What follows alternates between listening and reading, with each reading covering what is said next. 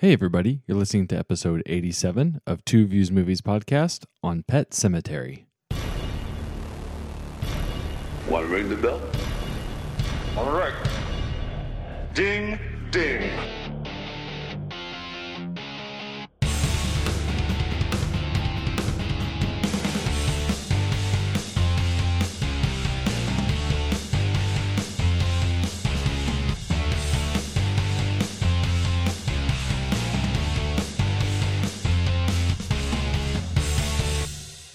What's up, everybody? Welcome back to Two Views Movies podcast, a spoiler-filled podcast from Kansas City, Missouri by two guys who love watching movies almost as much as we love arguing about them.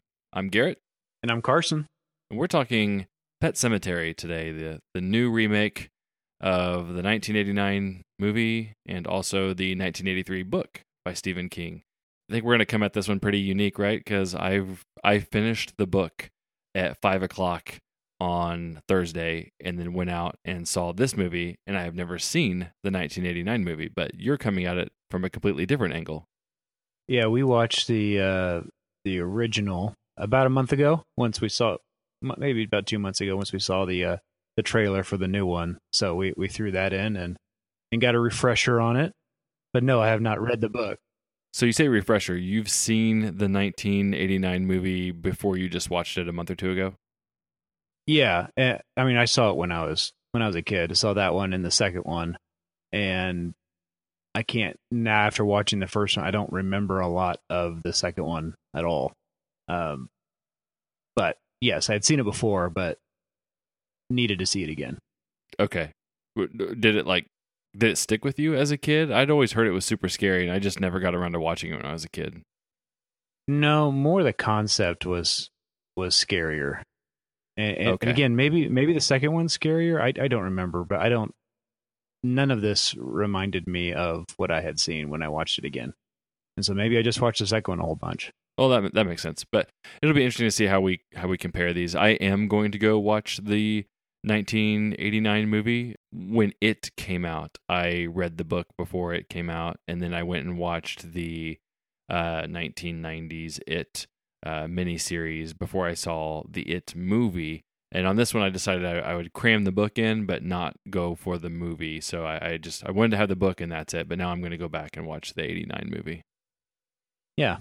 So I'm interested to, because usually you're the one who watches the original film first. So it's going to be new, you coming backwards like I tend to do. Yeah, definitely. All right. Well, before we get into this, a few housekeeping items. If you are a fan of the podcast and you like us, then if you could do us a huge favor and go out to one of the podcast stores, rate us, leave us a review, definitely hit subscribe. That's the biggest thing you can do for us to help us get more legs on the podcast. We've definitely been growing. We appreciate everybody listening. Those of you that have left reviews and comments, thank you so much. If you haven't, please do that. That's a huge help to us. The other thing I would say is if we love talking movies. So if you find us on Facebook or Twitter, definitely send us something, and we're usually on there talking about something regarding movies in some way, shape, or form. So definitely hit us up that way.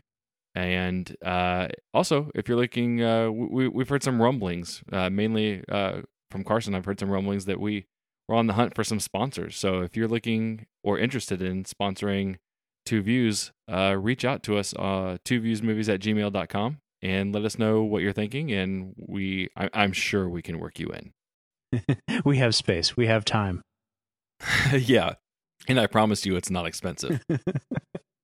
The other last thing for housekeeping, we have somebody who has sent us a promo. Ryan L. Terry, he's a guy who has definitely listened to our shows and talked to us online. I've worked with him online at another podcast. If you've listened to me do some One Movie Punch episodes, he's a good guy, huge movie fan, teaches a screenwriting class, but he was kind enough to send us a promo his way, and for the support he's given us online and the shares and likes and conversations he's given us, we wanted to share his promo that he sent across. So here's Ryan. Hey everyone, this is Ryan L. Terry, film and theme park critic, screenwriting instructor, and figure skater. You know, there's something about the magic of motion pictures that's always intrigued me and ignited my imagination. I firmly believe that the greatest art in the world is the art of storytelling, as the great Cecil B. DeMille once stated. Whether it's diving deep into a film's theme and symbolism, just kicking back and enjoying a guilty pleasure movie for pure entertainment, or discussing my favorite genre of horror, I love sharing my thoughts and feelings about movies with my students, friends, and fellow critics. You may have heard me on shows such as One Movie Punch, Movie Drone, Epic Film Guys, Movie Geek and Proud, or Cocktail Party Massacre. And if you would be interested in me making a guest appearance on your show, send me a direct message. Would love to get the conversation started. You can follow my film reviews at rlterryrealview.com, that's real with 2 E's. You can also find me on social media at rlterry1 on Twitter, where you can join the conversation with me and the rest of #FilmTwitter. Thank you for listening, and I will see you at the movies.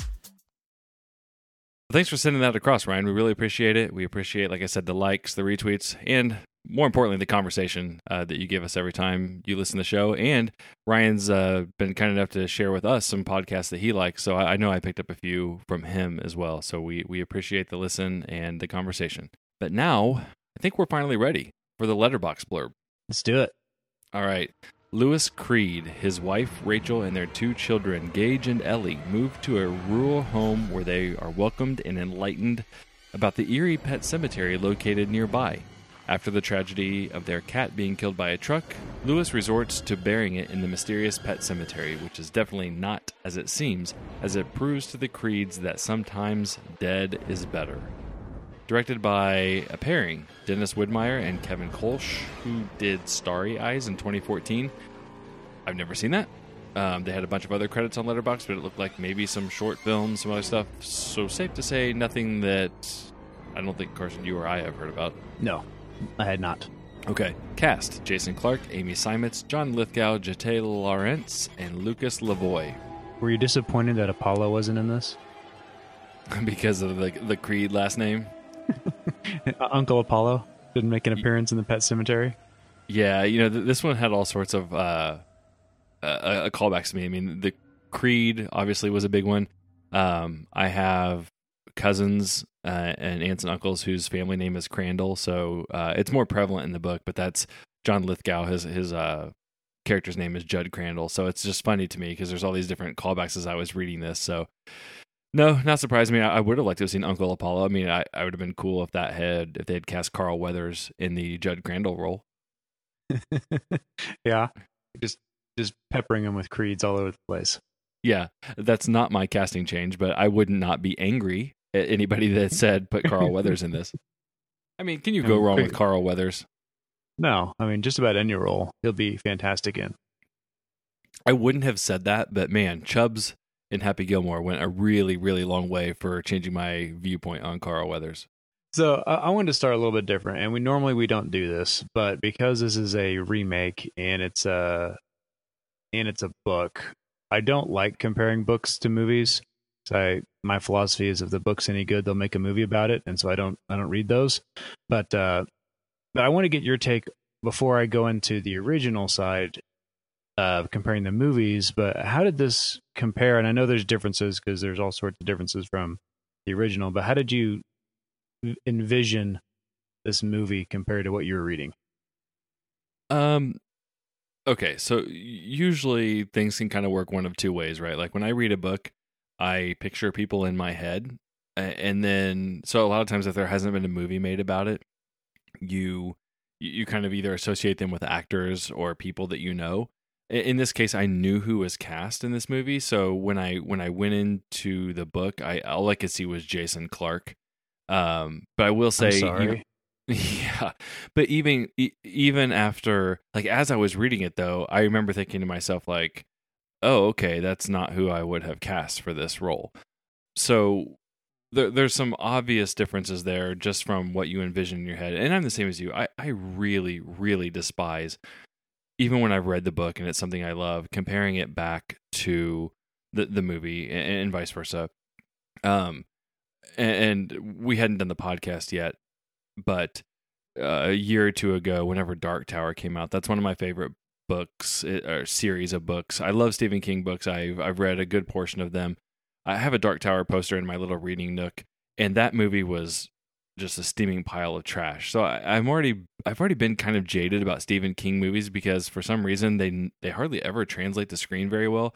I mean, Shawshank is crazy good, but you don't really associate it with Stephen King. So I'm talking like the classic Stephen King horror movies. So going into this, I don't like comparing them, but if I could summarize it, I would just say that it feels like these directors or writers or whoever just truly lacked an understanding of what made Pet Sematary good and scary. And they just made wholesale change after wholesale change. It felt like to try to be different. And so between the combination of not really seeming to understand the source material and feeling obligated, I think, to differentiate themselves not only from the book, but from the original movie, I think they just kind of turned it into a generic horror movie with no real ties to either, I would assume, the original, I don't know, but definitely the book. So I think there's going to be a lot of people that watch this and just think, all right, fine, generic horror movie. And I think there's going to be people that have affinities for the original movie and the original book and just be like, okay, well, that was kind of trash. So that's kind of where I am. I was disappointed. Well, you forgot to mention Stephen King's The Langoliers because they nailed that on the head. I've never read that book, so I wouldn't know. Well, that came out, I think it was a made-for-TV movie, and the CGI was one of the worst I've ever seen. And there's just, I don't remember anything other than these glob monsters eating an airport, and it was so bad. Yeah, I hear that the book was scary and good, but the movie was awful. Yeah, I mean that's the thing. I don't know what it is. You know, I don't think I've ever seen Cujo, but he went through a smattering of like made-for-TV Stephen King stuff. Like It was fine back in the day. I think I was too young to really, I think, appreciate it, and now it's just really kind of hokey. I mean, The Shining is a horror classic, and that's fantastic. Like I said, Shawshank is really good, but you never know what you're going to get with Stephen King stuff, and I feel like the majority of the time it doesn't translate. Yeah, well, but what you're saying about the changes, I'm interested to see what changes they made, because they made a few from the previous movie, which I really enjoyed, and actually made this one better than the original. So I'm curious to hear your takes on, as we go through this, what they decided to make different. But I think some little creepier changes they made, like right off the bat, were the kids in the masks with the funeral procession. That was pretty creepy. That wasn't in the first movie. Yeah, I agree with you on that. I've heard mixed reactions to that. I liked the addition of that. It's not in the book. But yeah, I mean, anytime you put kids walking around in creepy masks, I mean, that it seems like an easy horror play. Oh yeah, and then the turn and you can't see their eyes. It's just this creepy animal masks. Yeah, you're like a cult or something going on here. Right. So there's things like that they made good changes throughout this movie, and I think they made it better. But I think they could have gone a lot further with what they did, because overall I found this movie kind of slow, and kind of get to the point. I was waiting for more, even though I knew the story. I was hoping it would be more of a reimagining, more of a reboot, I guess, than a remake. And it's definitely more along the remake side. A remake to so you felt like, I'm trying to read between the lines here. So you felt like it was a remake of the 89 movie? Yeah, it was very close to the 89 movie. But then as we'll go, that they made some changes, like kind of middle fingers to those that like the 89 movie. Okay. Yeah. So I agree with you. It didn't feel slow to me, but for a movie that was only like an hour and 40 minutes, it definitely had some pacing issues, I guess I would say. I never felt like it was slow. I just felt like it never ratcheted things up. I never felt overly tense. It just kind of was going through the motions, and obviously I knew where it was gonna go. At least conceptually, I knew where it was gonna go. They did change some things, but I never felt like that constant ratcheting up of either fear or tension. It was just kind of plodding along. So I could see how that would come across as slow to some people. I appreciated that it was a brisk in the sense of the word, that it was short, but it didn't move along quickly, so it's not brisk in that regard. Yeah, and I guess it's the division of plots that bother me most. Like her sister, like that whole plot line, it doesn't make sense to me how it fits, because it doesn't have anything to do with the pet cemetery. Like all of a sudden she's having nightmares about her sister. I guess she's always had them, but it just seems like it's disconnected. And did they do a better job of tying that together in the book? Yeah, so the book is so much better with anything related to the characters. So the movie, it doesn't even scratch the surface of any of these characters. It's like it doesn't even want to tell you about any of these characters other than the most superficial stuff that you can think of, like, oh, he's a doctor, she's a mom, they have 2 kids, there's a guy that lives across the street. And it doesn't barely get sub level. So there's a conversation that the mom and the dad have with the girl about death in the book. In the movie. And that's in the book as well. But it becomes a big flashpoint in the book because the mom has all this anxiety about teaching her daughter about death because she's horrified of death because of what happened to her sister, who had spinal meningitis, and they had to take care of her for all those years. And so that haunts the mom, and that fuels some tension between the mom and the dad and how they should handle the daughter. And it starts to broach this subject of death and how do you approach it and how do you talk about it. And it's a source of conflict in the family and between the mom and the dad. So that's all gone in the movie, though, and it just becomes this meaningless thing. Whereas in the book, she's haunted by this memory of her sister. It causes problems between her and her family. The husband and her family don't get along. There's all these areas of conflict that come from this backstory of the sick sister. And they also bring it around in a different way too. I mean, they try to do this a little bit where she starts hearing the sounds again of the upstairs scratching when the daughter comes back, but they harp on that more in the book when the child comes back from the pet cemetery. It speaks to the mom like it's her sister. So there is a whole lot more of this. And the thing is, the book is not a long book. Stephen King will write thousands of pages in one book, or not. I mean, like 1,000. It is like over 1,000 pages. But this is like a 350-page book. So it's not like he took all this time to draw all this stuff out about these characters. He really didn't, but he just formulates it so much better. So yes, the sister stuff makes a lot more sense in the book. You can kind of piece it together in the movie if you've read the book, but I can definitely see how just watching the movie, it's like that feels really shoehorned in. Well, in both movies, it just seems like this also is happening at the same time. And so it's not connected. Like it's like they were on like Indian Burial Ground, where all these things are going to happen weird. It was about the pet cemetery, them coming back, but then you have her being haunted by her sister seemingly at the exact same time for no other reason. And I get it that that's her motivation for, I guess it's not even her motivation, but more of a discussion piece of should we, shouldn't we, come back, and is there a soul when they come back, or what's changed, and all that stuff. I could see how that could be conflict, more for backstory, but the fact that that they keep making her have these visions, I didn't get the connection. Yeah, so and that's a good point too, because in the book it's never presented as her being haunted by her sister, like legit being haunted, like the dumb waiter is not even in the book.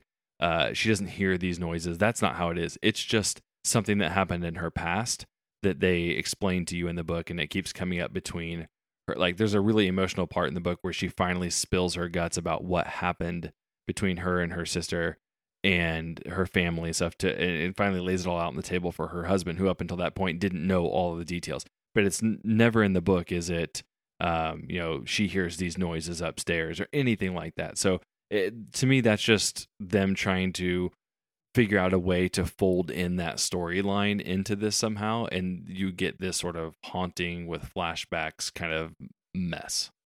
Yeah, the dumbwaiter was new in this one too.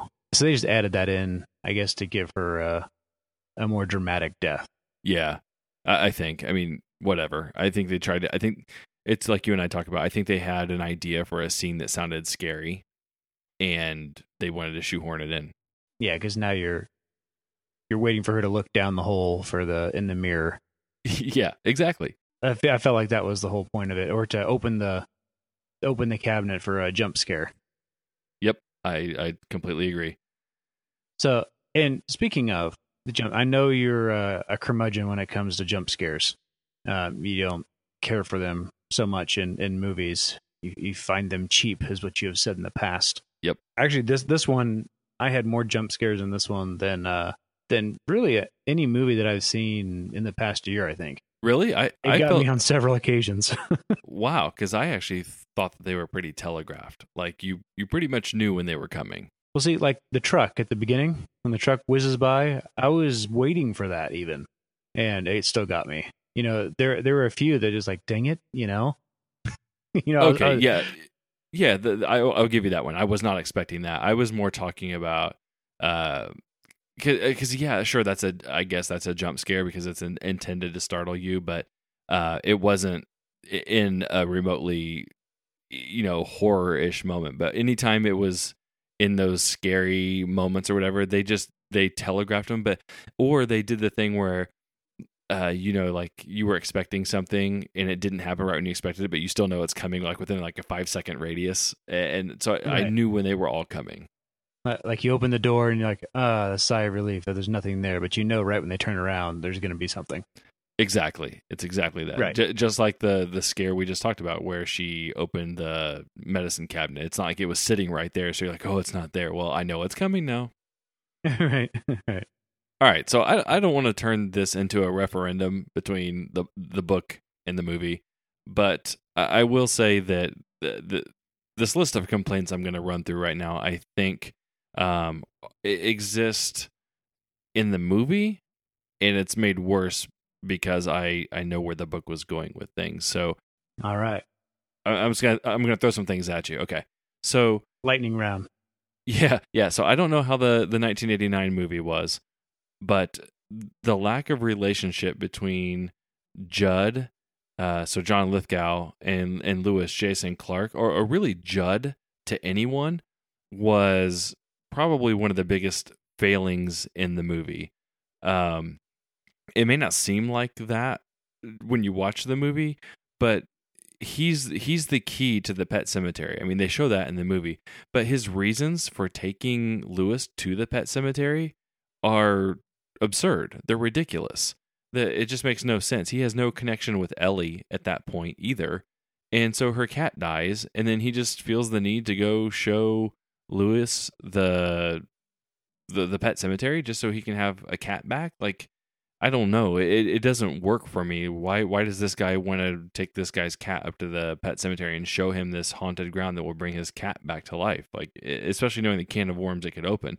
In the book, it's done so much better because Judd's wife is still there, and Lewis actually helps diagnose her with some issues and helps her and saves her life actually when she has a heart attack, I believe. So he feels compelled then to help Lewis when his daughter's cat dies, and he has a better relationship with Ellie. So there's just stuff like that. I have others, but I don't know if you have any thoughts on that one in particular. Because to me, I thought Judd was the worst written character in the whole movie, and I feel bad because I like John Lithgow, and I think he could have done great, but they gave him nothing. Yeah, their relationship works a lot better with Herman Munster. Mm-hmm. Yeah. In the other one, but none of that, you're right, none of that is in either movie. But I think the relationship between the neighbor and him works better. This one seemed like, you're just all of a sudden going up there to, you're right. And the fact that they're walking so far and there's no questions asked, how far they're going just to bury this cat. Yeah. Seems odd. That kind of happens in the book, but there's a lot of back and forth between the two on the way in terms of sharing information, and he's trying to figure everything out. But again, the long distance without a lot of questions works a little bit better when you know that these two guys have an existing relationship. You know, in the movie it feels like, oh hey, this dude that lives across the street from me wants me to walk 5 miles in a swamp to go bury my daughter's cat, and that's completely not the feel for what it is. And in the book there's such a respect for the power of the pet cemetery and that burial ground, and that's all gone in this. It's just like this novelty act that people do in this town and get their pets revived and everything. It loses all sorts of emotional weight. So I was just really disappointed because everybody just feels surface level, like I said earlier, and I think poor John Lithgow got the rotten end of that. Yeah, his character's not written well for screen. Right. And while we're on the subject of the long trek to the burial ground, that CGI that they pulled out, like in the pet cemetery, things are fine, but once they cross the deadfall and they start making their way back to the burial ground, they throw in some CGI shots there that were absolute trash. Well, even the actual ground where the Indian burial ground is what it was in the first one. Yes. They don't even mention that in this. It looks so much cooler in the 89 version, and this it just looks like a one-room set piece, like they had no budget. Yeah. So it was really weird to where they actually buried it. Yep. You mean to tell me that they had to green screen it or put it on a sound stage instead of just going out to some hill in the woods and building something with some actual rocks and trees and stuff? Yeah, just put some rocks out there. Right. Yeah. It made no sense. It was really, really terrible. A couple of the other things I had were the mom or the wife, whatever you want to call her, she finds out that the cat was resurrected because she knows that the cat is dead and that he goes and buries it and then it comes back. So she has all these suspicions. In the book, that doesn't happen. And I think it's better because then it basically he learns this on his own and of what the pet cemetery can do. And then when the son dies in the book, and I think in the 89 movie, he's so stricken with grief that he sends his wife and daughter away, and then he goes off and tries to do the resurrection because it's all this stuff about dealing with grief and death, and the movie just doesn't address that at all. Everything's just out in the open for everybody to know, and they just give all this information away freely, like being shown the burial ground, and then everybody knows that the cat's been resurrected. I mean, the kids don't know, but the husband and wife do. So there's no exploration of why he's doing this and the guilt that was behind why he would, one, even decide to, I know he doesn't decide, but why Judd would take him up there to bury the cat, then why he would go and try and get back his daughter. It's just, again, it's all so flimsy, and you can tie some of these back to just some key decisions of, like, in this case, the mom knew that the cat came back, so she knows something's going on, right? That she may not know that it's specifically the burial ground that brought it back, but that's weird.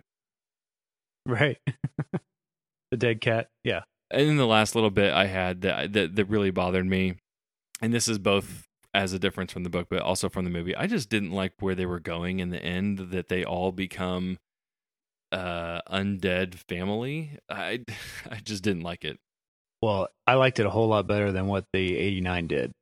So I don't know how they ended in the book, but it worked a lot better for me this way. Okay. What's the 89 movie do? He brings his wife back. They start making out in the kitchen, and then they light themselves on fire. Wow, that's aggressive. I think I like that better. It's not done well. Yeah, I mean, it's 1989. I assume when we're talking about this, a lot of it is, quote unquote, not done well. Yeah, it feels weird. It's like, it doesn't, I don't think it flows very well. I really liked how this happened. So I liked him getting stabbed by the mom. I liked them all bringing it back. I liked that they're all there. And I liked that they went hunting for the little boy. Because that's really freaking creepy. Yeah, okay, so I will give it that. The fact that they come back for the son is super creepy. I just didn't like how everything goes down. Like, what the best movies have something that you learn from. And what is the lesson to be taken from this? Because, there's no analysis of grief. they all end up getting to be together in the end. And so all the bad decisions that are made along the way and the people that died along the way just don't really matter because they're now this undead family. It didn't work for me. The creepiness factor of the kid, the son being the last one alive and them coming after him, I mean, that did work from a creepy standpoint. But in the book, the daughter is still with her grandparents, so she's not even around.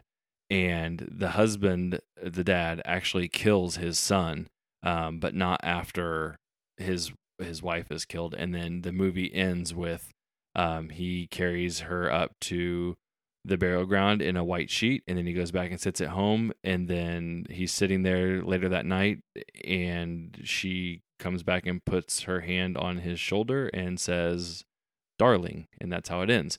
But there's also this subcurrent of nobody quite knows how the Indian burial ground works, so he thinks that part of the problem that his son went bad is because he waited too long between when he was buried and when he took him to the Indian burial ground, because he exhumes him from the grave or whatever. So this time, once he finds his wife dead, he like takes her up there really fast, and he thinks that she'll be completely fine because of that. So again, lots of changes from the book. Yeah, they mentioned that in the 89 is the timing of the death, and that's why he came back weird. And so they address it in that one. They didn't address it at all in this one. Okay, yeah, because in the book they present it as he doesn't really know, like, because Judd tells him that sometimes things came back fine and sometimes things come back not so fine. Yeah, and Herman Munster tells a story about that too, about somebody else who did that, and they burned their house down and killed them all. And basically that's what they ended up doing at the end of that one. Mm-hmm. But I like this ending better, and I don't know if it's just because I saw the other one first and I wanted something different, but I liked how they ended this. Okay. Yeah, like I said, I will get on board with the hunting the son at the end is super creepy, but I don't really enjoy the rest of it. I think that everything about this movie is just shallow, and I think that's where it's so really hard for me to ignore the book. I guess the way I look at this is, I don't want to be that guy that compares the two, but I guess I compare it more to like having read the script and then having it not come out on screen. Like, and I can separate the two because I understand that, when you read a script, you're pretty much going to stick with that, and that also kind of formulates what's on the screen. And a book versus a script is a different thing. But like, that's how I feel this was, because it's almost like there was some really good writing with depth of characters and a story that really laid out everything nicely, and everything was there, and then the directors just felt obligated to be different for being different's sake, and part of what they chucked out, they threw the baby out with the bathwater. They threw away character development and emotion and everything like that. So that's what irritates me about this so much. Well, and I think our back and forth between the comparisons of the book and the previous movie on this particular podcast is because the movie was so Yeah. I think that's why we're doing this more than we would at any other remake or adaptation, because we were less than impressed with the end performance of what we got. No, I totally agree. I mean, it's one of those things where this movie certainly doesn't have any depth, and so we're kind of manufacturing our own depth by comparing it to, because I mean, what else would we sit here and say? I mean, it's a generic horror movie that doesn't do anything special. The performances, I guess, are fine. The story is fine. There's maybe some jump scares. It's shot like every other horror movie where it's dark, bleak colors, some bad CGI. So, like, yeah, you're right. We're creating our own depth here. And so, again, going back to the changes that they made the girl the one that was the first zombie. Yep. And that works so much better on screen than the 3-year-old attacking them. Yeah. It's so bad. I mean, it's like Chucky running around, and it's not believable when they're struggling with this 3-year-old boy. I mean, what is she? 8? An 8-year-old girl is a little bit more physical Sure. than a 3-year-old boy. And so you can get kind of more believable, but I mean, still, there's a suspended belief there. Well, you're also ignoring the fact that they are clearly demonically possessed. Yeah, demonically possessed. Well, it's something to that effect. Nobody quite knows. They kind of hint that it's something along those lines. It's like how many 5-year-olds could you beat up? Well, I don't know. How many demonically possessed 5-year-olds could you beat up? Less. Bring the world into our discussion of how many Yes. you could fight at a time. Yeah. Well, maybe I could take 5, but if they're demonically possessed, 1. Well, I'd like to think I could take a demonically possessed 5-year-old. Hey, you Just, never know. I mean, just the reach alone, the factor of they just can't cover that much ground. Maybe they're fast, but they still have a small reach if they're coming at me with a scalpel. Well, I don't know. I don't know what they're capable of. The daughter went like full Matrix punches at one point. I don't know what that was. Yeah, and then she, face swapped. You want to call it that? Yeah, So shape shifting for some reason. I don't know why I guess. she did that. 'Cause it was cool. I did like how they teased the scalpel under the bed. Oh, Of yeah. him walking by the bed, and they teased it because that's one of the more gruesome scenes in the other movie. And then he kicks the bed, and you're like, oh, they're not going to do it. Then they have him walking down the stairs, and she gets him anyway. It's like because that's like a very cringeworthy you're just waiting for, and they got me on that. Was that in the 89 movie? Under the bed, yeah. Oh, Where she okay. cuts or the little boy cuts his tendon Achilles. with the scalpel. Yeah. Okay. Yeah, I didn't know that was in there. But yeah, that was one of the few moments that worked for me because once it didn't happen when he kicked the bed, and then it didn't happen within a few seconds afterwards, and then he started walking down the steps and he got it. So I was like, oh, that one actually got me. Yeah, and so that was one of the what I call the middle fingers to the people that have seen the other movie. Was it's not when you think it's going to be, but we're still going to give it to you. Right. So you said that you like the switch from the boy to the girl, but did you like the fact that they gave that away in the trailer, kind of? To be honest, I didn't even remember that. But Okay. yeah, they do. Yeah, they do. They do give that away. It actually screwed me up reading the book because I was expecting the girl to be the one to get hit by the truck in the book, and then as I read it, it's the boy, and I was like, oh, okay. I didn't even remember the trailer actually when that happened. But when she was playing in the street, that's not what happened in the other movie. And I was like, are they going to hit her instead when he was running out there? Mm-hmm. And I did like the switch. Okay. It just makes more sense. From a purely fighting standpoint. Right.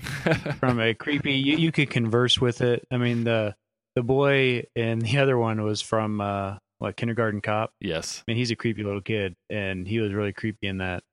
And he did a good job, but still, it's like he's 3. You know, come on. Right.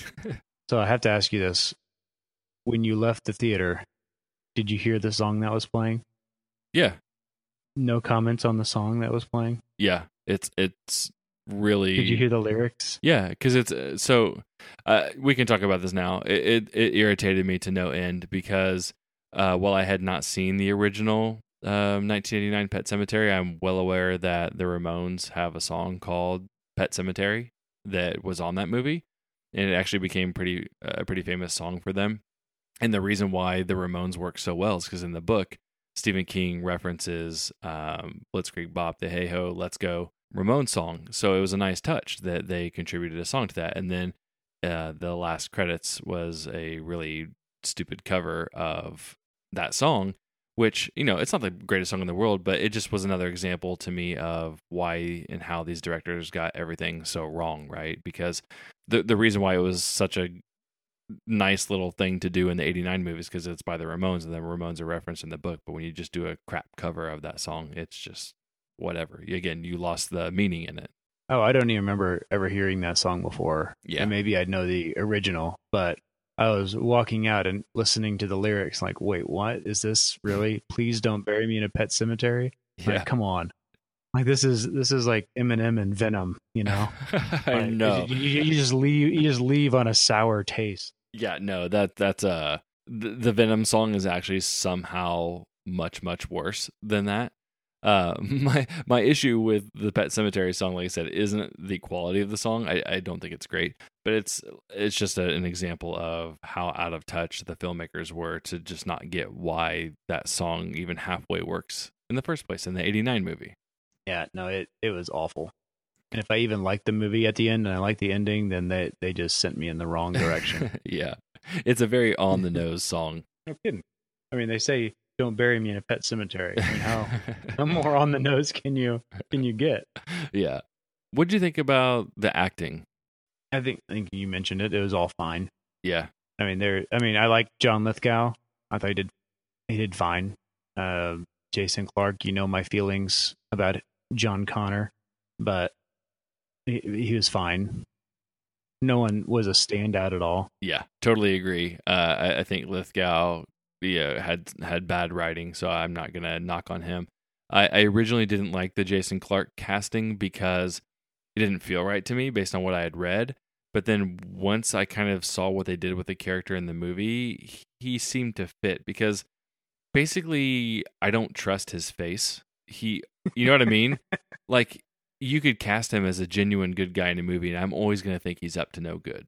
And I don't know why that is, but that's how I feel about him. And then that's kind of, instead of being the character who goes through this tragic grief processing and tries to figure out what he's going to do, and he's basically tormented by all the stuff happening to him, it almost feels like Jason Clarke in this movie just kind of like relishes it all. You know, he's happy that he turned his daughter, and even when he's trying to kind of kill her again, not that he killed her the first time, but like kill her when in the pet cemetery, just it all feels like Jason Clarke's up to no good is what I'm trying to say. And that's good casting on my part, even though that's not where I would have wanted the movie to go. Yeah, that's an interesting take on Jason Clarke. What, do you trust his face? No, I don't trust his face. I don't like his face. Okay.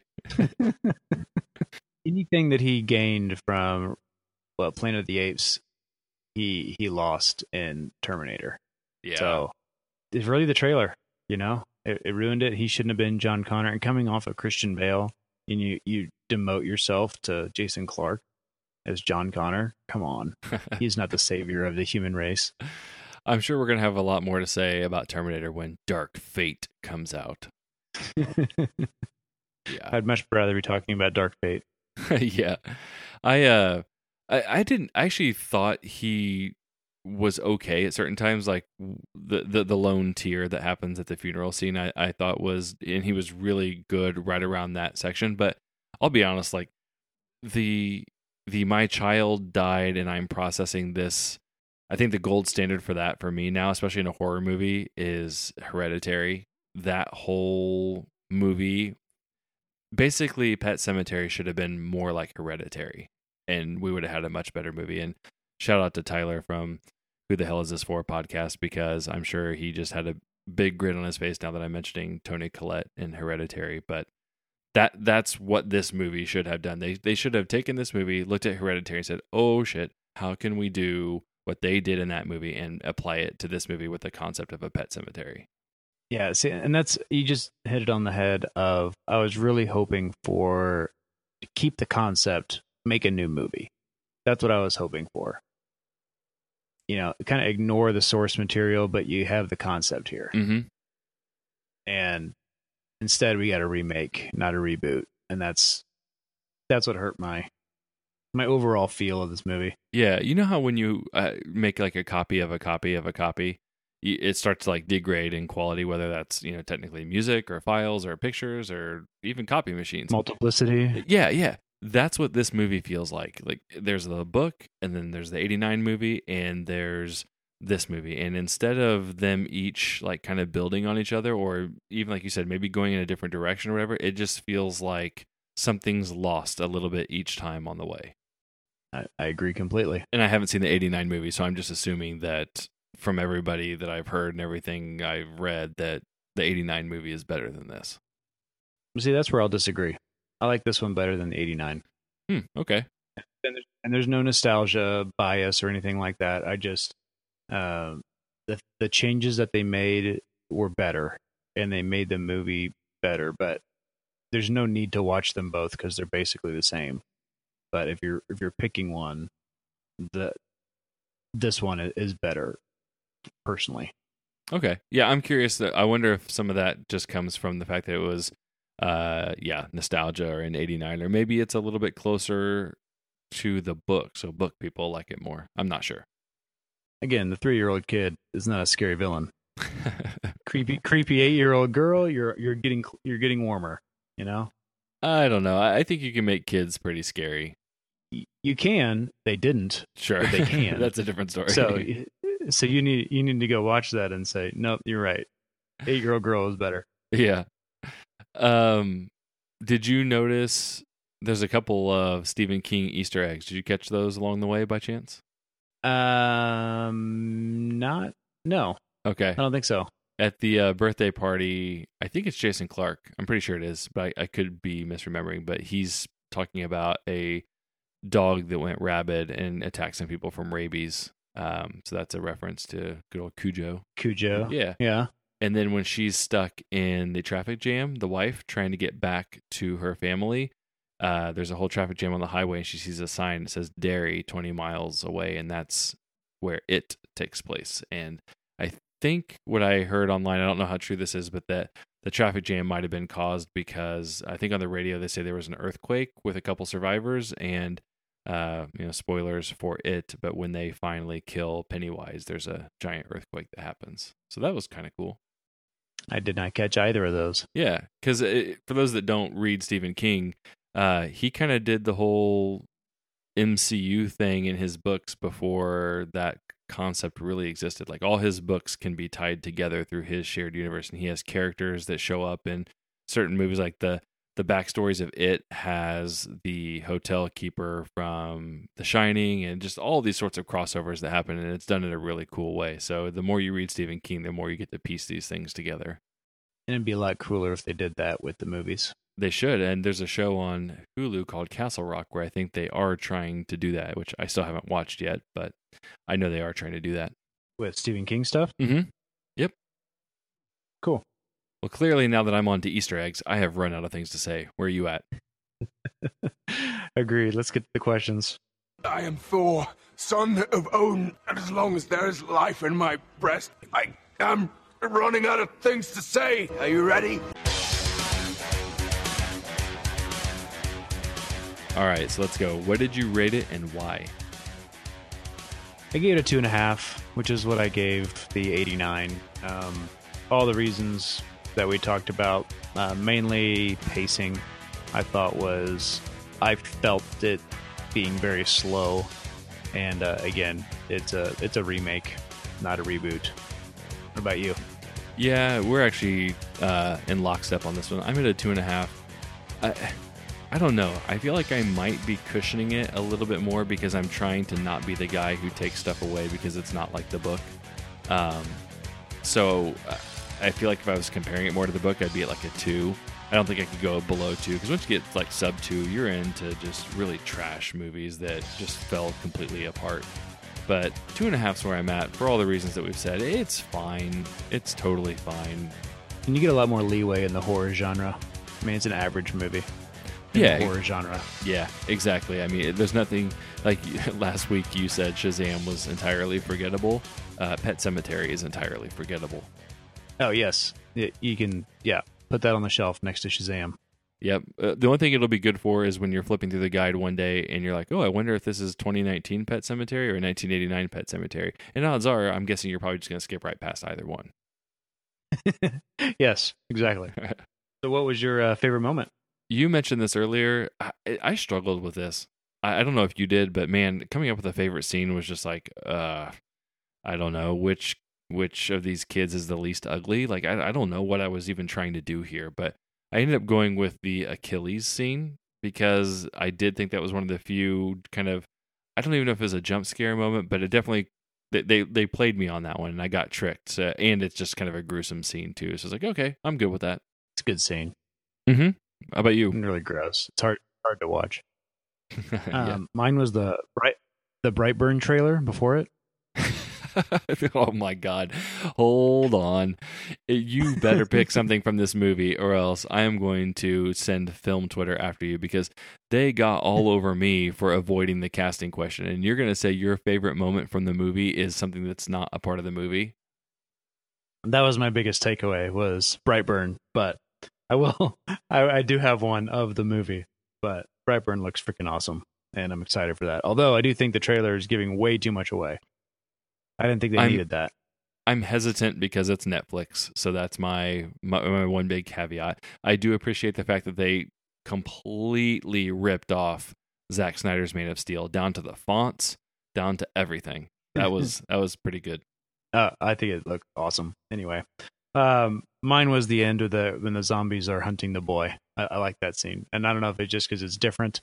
And there's a one different thing that was in this movie, but I liked them creepily walking towards the car and you just knowing what's going to happen there.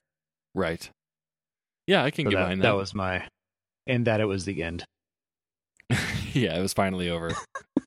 And on to the great song. Right. Exactly. So what change would you make? I said make it a tense, emotional horror. So not, like I said, I feel like they lost what made the movie scary. It's an analysis on grief. It's an emotional horror movie. It's not a jump scare story.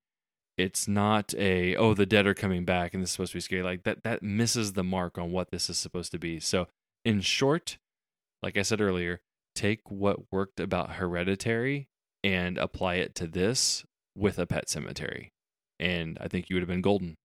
That's not bad. The if I'm sticking with the same script and not just kind of reimagining altogether, mine was the pacing. It just felt like when Jason Clarke's walking through the house looking for the daughter or the cat, it feels like 20 minutes to me, like him just slowly walking through. And then John Lithgow does the same thing in his house. It's like, oh, come on, and there weren't these added things that made it creepy. It there's just slowly just time suck of them walking through the house. And I just couldn't, like, there's other things that we could have been doing, to make this a scarier moment, I think. But yeah. Yep. Yeah, I won't disagree with you there. There was a lot of walking around houses. There was a lot of shots of houses. This movie seemed to want to insert into every scene transition an exterior shot of a house for some reason, which I was confused by, but just something I caught while I was watching it.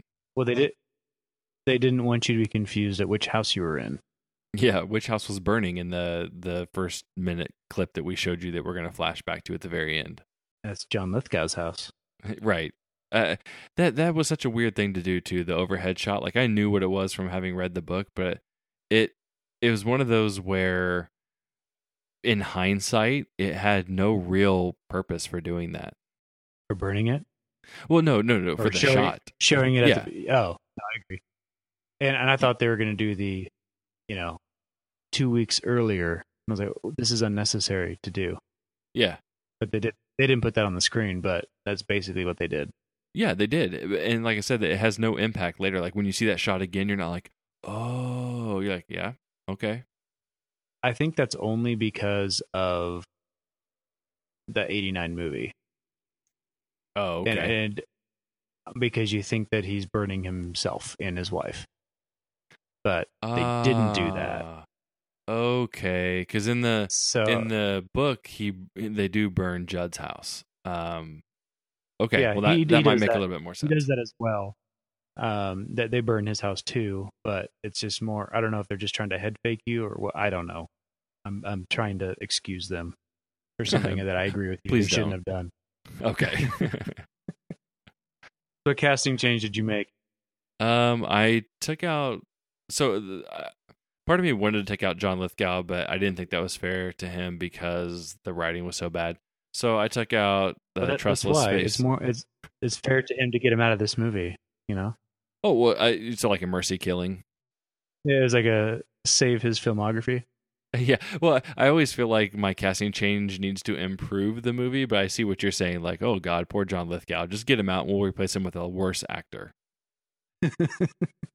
That's one way to go. Yeah, but no, I took trustless space Jason Clarke out, and I put your boy Joel Edgerton in. Joel Edgerton, okay. Because I feel like now given, if we're just talking casting changes, nothing is going to fix this movie the way that it's written. But if they wrote it the way I wanted to, where there's a lot more emotion to it, and there's more of a family connection, Joel Edgerton's got more of that family guy kind of feel to him, and I think he could play like the emotionally tormented side really well. Whereas again with Jason Clarke, I'm just like waiting for you to be kind of bad because you look deceiving. No, I like that. That's a good choice. Yeah, I almost went with Jeremy Renner, but it doesn't matter. You just do a coin flip: Joel Edgerton or Jeremy Renner. But I like the Joel. To throw a wrench in my theory that those two are the same. I don't think Jeremy Renner would have been good in this movie. Because Joel can't pull off a mohawk. No, he certainly cannot.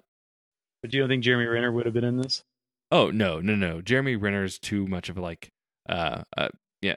If by chance Jeremy Renner ever hears this, I apologize, but he strikes me as too much of an arrogant prick to be the family guy. Like I don't buy his family scenes in the Avengers movies where he's Hawkeye. Like, yeah, you look like you just want to go out clubbing all night, not really hang out with your family. That's the vibe I get. Hey, well, I don't know. That's how I feel. I mean, I don't trust Jason Clarke's face, and I think Hawkeye only cares about himself. Wow. No, you're not even saying Hawkeye. You're saying Jeremy Renner. He's not even Hawkeye. He's got the face that looks like he would not want to be home at night at 9 o'clock reading his kids' stories. He wants to go out and have a few more shots with the boys. Wow. Okay. Yes. So Jeremy Renner will not be sponsoring this podcast. So Jeremy, that is Garrett at 2 Views, not Carson at 2 Views. Right. Who hates your face? Yes. I hate Jason Clarke. So he's out, just more not because he did a terrible job, but more out of spite. So I got him out, and I put in Clive Owen because where's Clive Owen been? We are just not making friends with Hollywood actors in this episode. But seriously, where's he been? I like Clive Owen though. I don't know. I like him. I don't know. And truly, I feel like most anybody. When I was trying to replace, I was like, this could be anybody. This truly could have been anybody. And so I was going through and I miss Clive Owen. Where's he been? So yeah, look at you trying to redeem yourself, buttering up to him now after you say, "Hey, where'd your career go?" Oh, that's absolutely true. Where'd your career go? I liked you, and you just vanished. No clue where you went. I see. He knows. I don't have to butter him up. He knows his career's gone. That's him. He knows exactly where he's at, which is nowhere. But I'm trying to get him. I'm trying to get him back. Come on back, buddy. We like you. Yeah, I don't. Fine. There's no way either of us could really argue a casting change in this because I don't think it matters. So just swap in or swap out whoever you want, whoever you would prefer in that role. It works fine by me. Tom Hanks. Yeah, sure. Why not? It would be like a Burbs that actually ended up being a little bit scarier. I would like to see Tom Hanks in a horror movie. I mean, you get it kind of in the Burbs, but it's more obviously clearly more of a comedy. But that's the closest you're going to get. Work on that, Hollywood. From Mr. Rogers to mass murderer somehow. Wow, that you went mass murder. That's not really horror. That's just you're just saying Tom Hanks is the slasher. He would be the Hollywood serial killer, Oh my God! I don't know that. The one you least suspect. God, nice guy. Everybody likes him. Maybe we should start with him being a drug lord in a military heist movie, and then we can ease him into a slasher horror. Okay. We'll start there. Yeah. For those of you who don't get that joke, go visit our Triple Frontier episode. That's what we should start doing. We should start doing our own connected universe. We just make jokes and comments about previous episodes we've done, so people have to follow the trail back to figure out what in the world we're talking about. You have to listen to Pet Cemetery podcast to get this about Avengers Endgame. Yes. Right. And I'm trying to do that with my Renner Edgerton theory. I've tried to string that in like every, I don't know, 6 or 7 episodes. I feel like I drop that in. That they're replaceable. Except about, but you deviated. You deviated this time. They're not replaceable because you hate his face. That's a new thing that we have not heard before. No, he's out. I didn't. Hold on. I didn't say I hated Jeremy Renner's face. I just said he has the face of a guy who seems like he wants to go have some shots at a club instead of hanging out with his family. That doesn't mean I hate it. It just means that's the vibe I get. It's just who he is. Yeah. Okay. What award did you give this? Okay. I gave it the least understanding of source material for a Stephen King movie. So, having been a Stephen King fan, and I've read several of his books, I've seen several of his movies, there's been some bad movies. The Dark Tower was a horrific movie and hurt me. It hurt my soul. I felt that was more of a problem of not understanding how to even remotely begin a, like eight novels, where to begin and how to do it. Like the casting I was fine with, but it just felt like they didn't. There were some stylistic choices I didn't like and some other problems I had with it, but I at least felt like they kind of got the source material. I feel like this one, aside from the fact that it has a pet cemetery in it and that there's a resurrection that happens, they get all the characters wrong. They get all the motivations wrong. Everything else about it is wrong. They get the song at the end wrong. Like everything is just wrong about it. So I felt like they just didn't truly understand what made this a great Stephen King novel. Okay, yeah, because Dark Tower would have been my counter argument, but you attacked it head on. Yeah, I had to, because The Dark Tower is a miserable, godforsaken movie. But I think that was, a byproduct of having something so big in front of you than not knowing where to go with it. And I'm not going to be able to do this justice because I haven't read Stephen King's books. I've seen, I think, every movie, including the Stand miniseries. Mm-hmm. But I got to think some of those are really off the mark. Like, for example, The Langoliers. Like, I just can't imagine that that's what's written on the page. Oh, sure. And I would have to caveat that with, like, out of all the books I've read and all the movies I've seen, I clearly have not read or seen them all. So, yeah, that there's some scope limitations in there that I have not seen them all. So, take that. So this one, I'm really hoping you get creative with, because I've truly thought about it all weekend of what a counter argument would be. And I think I'm sticking with this. Is the best use of a scalpel in a movie. I will have you know the very first image that popped up in my head was Passenger 57. You know what scene I'm talking about, right? Always bet on black. Yes. Yeah, where Claude Rains is getting the getting ready to go into the facial surgery. Yes. Let's I'll stick with my award. It's a very particular award. The only other one, and only because I couldn't think of what he actually used, and now that I'm saying it out loud, I believe it's a switchblade. But when Arnold cuts his arm off in T2, but isn't that a switchblade knife? So yes, that is a knife. But in T1, if that's what nobody ever called it, Jesus, in Terminator, he uses a scalpel on his eye in that famous scene. Yeah, but that's not better than this. Going after the Achilles, the way she did that. That's a pretty classic scene with Arnold in front of the mirror, stabbing his eye out. Yeah. The scalpel? Oh, that was a pen. Did he use a scalpel? Feel like it was a scalpel. It could have been. I don't know where he would have gotten a scalpel though. You just go down to the 5 and dime and pick it up. What are you talking about? Scalpels everywhere. That's what the T800 just strolling in and grabbing some scalpels. Yep. Yeah.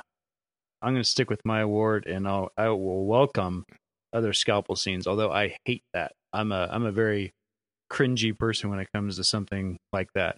Like I can see a guy get shot about 100 times and blood and guts everywhere. But when you do like scalpel stuff, no, thank you. There's a reason I work for a bank. My guess is somebody would be able to chime in. There's got to be some pretty gruesome horror movies where a scalpel is used.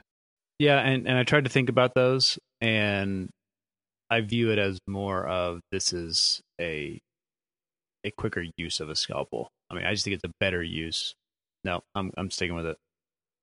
What does Mr. Blonde use to cut off the police guy's ear? That's a straight razor, right? Yes. Okay. Yeah, I'll have to think about this some more, but I don't want to put forth the brain power to argue about scalpels in the context of Pet Sematary. That's not how I want to spend the rest of my night.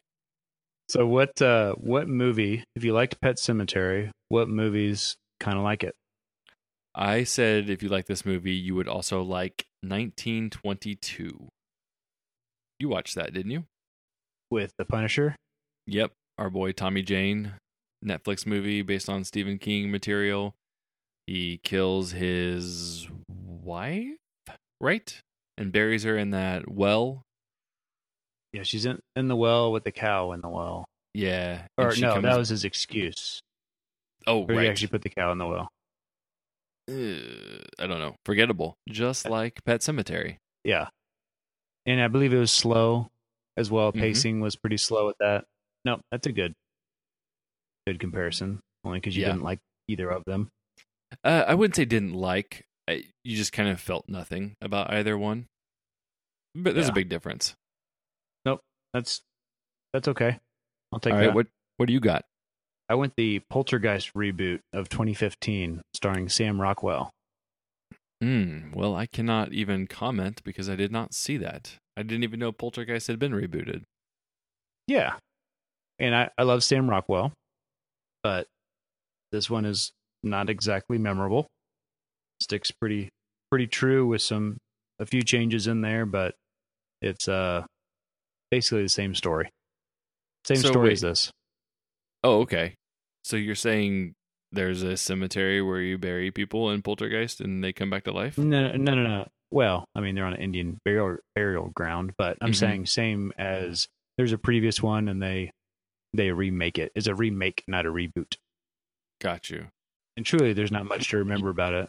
So I feel like you're going the route that I went with Long Kiss Goodnight, where it's not necessarily that you connect the dots straight. It's more of like thematic comparisons, where if you're okay with this remake that is maybe slightly iffy compared to the original, and it's a horror movie, then you're going to like this other remake that was slightly iffy and comparable. But you get Sam Rockwell. Okay. I'm just making sure that you've been giving me crap now for several episodes about my if you like this, then you would like this. And I feel like you just kind of went down the same path I went down with Long Kiss Goodnight. And I have no problem with it. No. But see, the thing is that Long Kiss Goodnight was a worse movie than Captain Marvel. No. Captain Marvel, that's what you compare it to, right? Yes, that's it. Yeah, okay. And I think Poltergeist is a better movie than this, but they're close. And so I'm giving you one. If you like this, you're going to like Poltergeist. Interesting. I'm just staring at the 4.9 out of 10 for the 2015 Poltergeist, so I did not assume that it would be better than this. Neither of these are good movies. 6.3 for Pet Sematary. So far. Yeah, so far it could drop for sure. Those are the people that like horror movies that went out and saw it this weekend. Well, yeah, that's true. I don't think there was a lot of people rushing out to see Pet Sematary. Gets a hold to it. Right. Yeah, because I'm so confused too, right? Because Shazam technically opened this weekend, right? Yes. Okay. Yeah, I know we saw that early, so I'm kind of thrown off because I completely ignored Shazam this weekend. I thought Pet Sematary was the only thing that opened, but no, I was wrong on that. All right. Well, it sounds like we've exhausted everything we possibly can with Pet Sematary. Think we're good? I think we're good. All right. Well, next week we are going to be talking a Ron Perlman-less Hellboy. I don't know how I feel about this. Thank the good Lord. Yeah. I like the sheriff from Stranger Things, so I'm looking forward to it, but I have not seen either of the first two Hellboys, so I have zero understanding of what I'm about to walk into next week. It looks pretty similar, actually. Okay. I'm glad this is rated R. I'm not been wowed by any of the trailers, but he's got to be better than Ronnie Perlman. I don't know. I mean, you do own his autobiography. Thank you for that birthday gift. Hey, not too many people know what it takes to get down Easy Street the hard way. The hard way. Yeah. God, he sucked. Yeah, I'm going to hold off on watching the other Hellboys until I see this one. Kind of the same reason I did Pet Sematary. I at this point, I'm 1 week away. I might as well just wait and go into it and then kind of reverse course afterwards. So, It's a good plan. yeah. Well, we mentioned it earlier, but I'll mention it again. Go out to the podcast store, like us, leave us a review. That is super helpful. And by this time, you should know where to find us online. But if not, we're on Twitter, Facebook. You can email us at twoviewsmovies@gmail.com. We'll be back with Hellboy next week. And that's it. We will catch you next time. What should we do next? Something good? Something bad? Bit of both? Bit of both.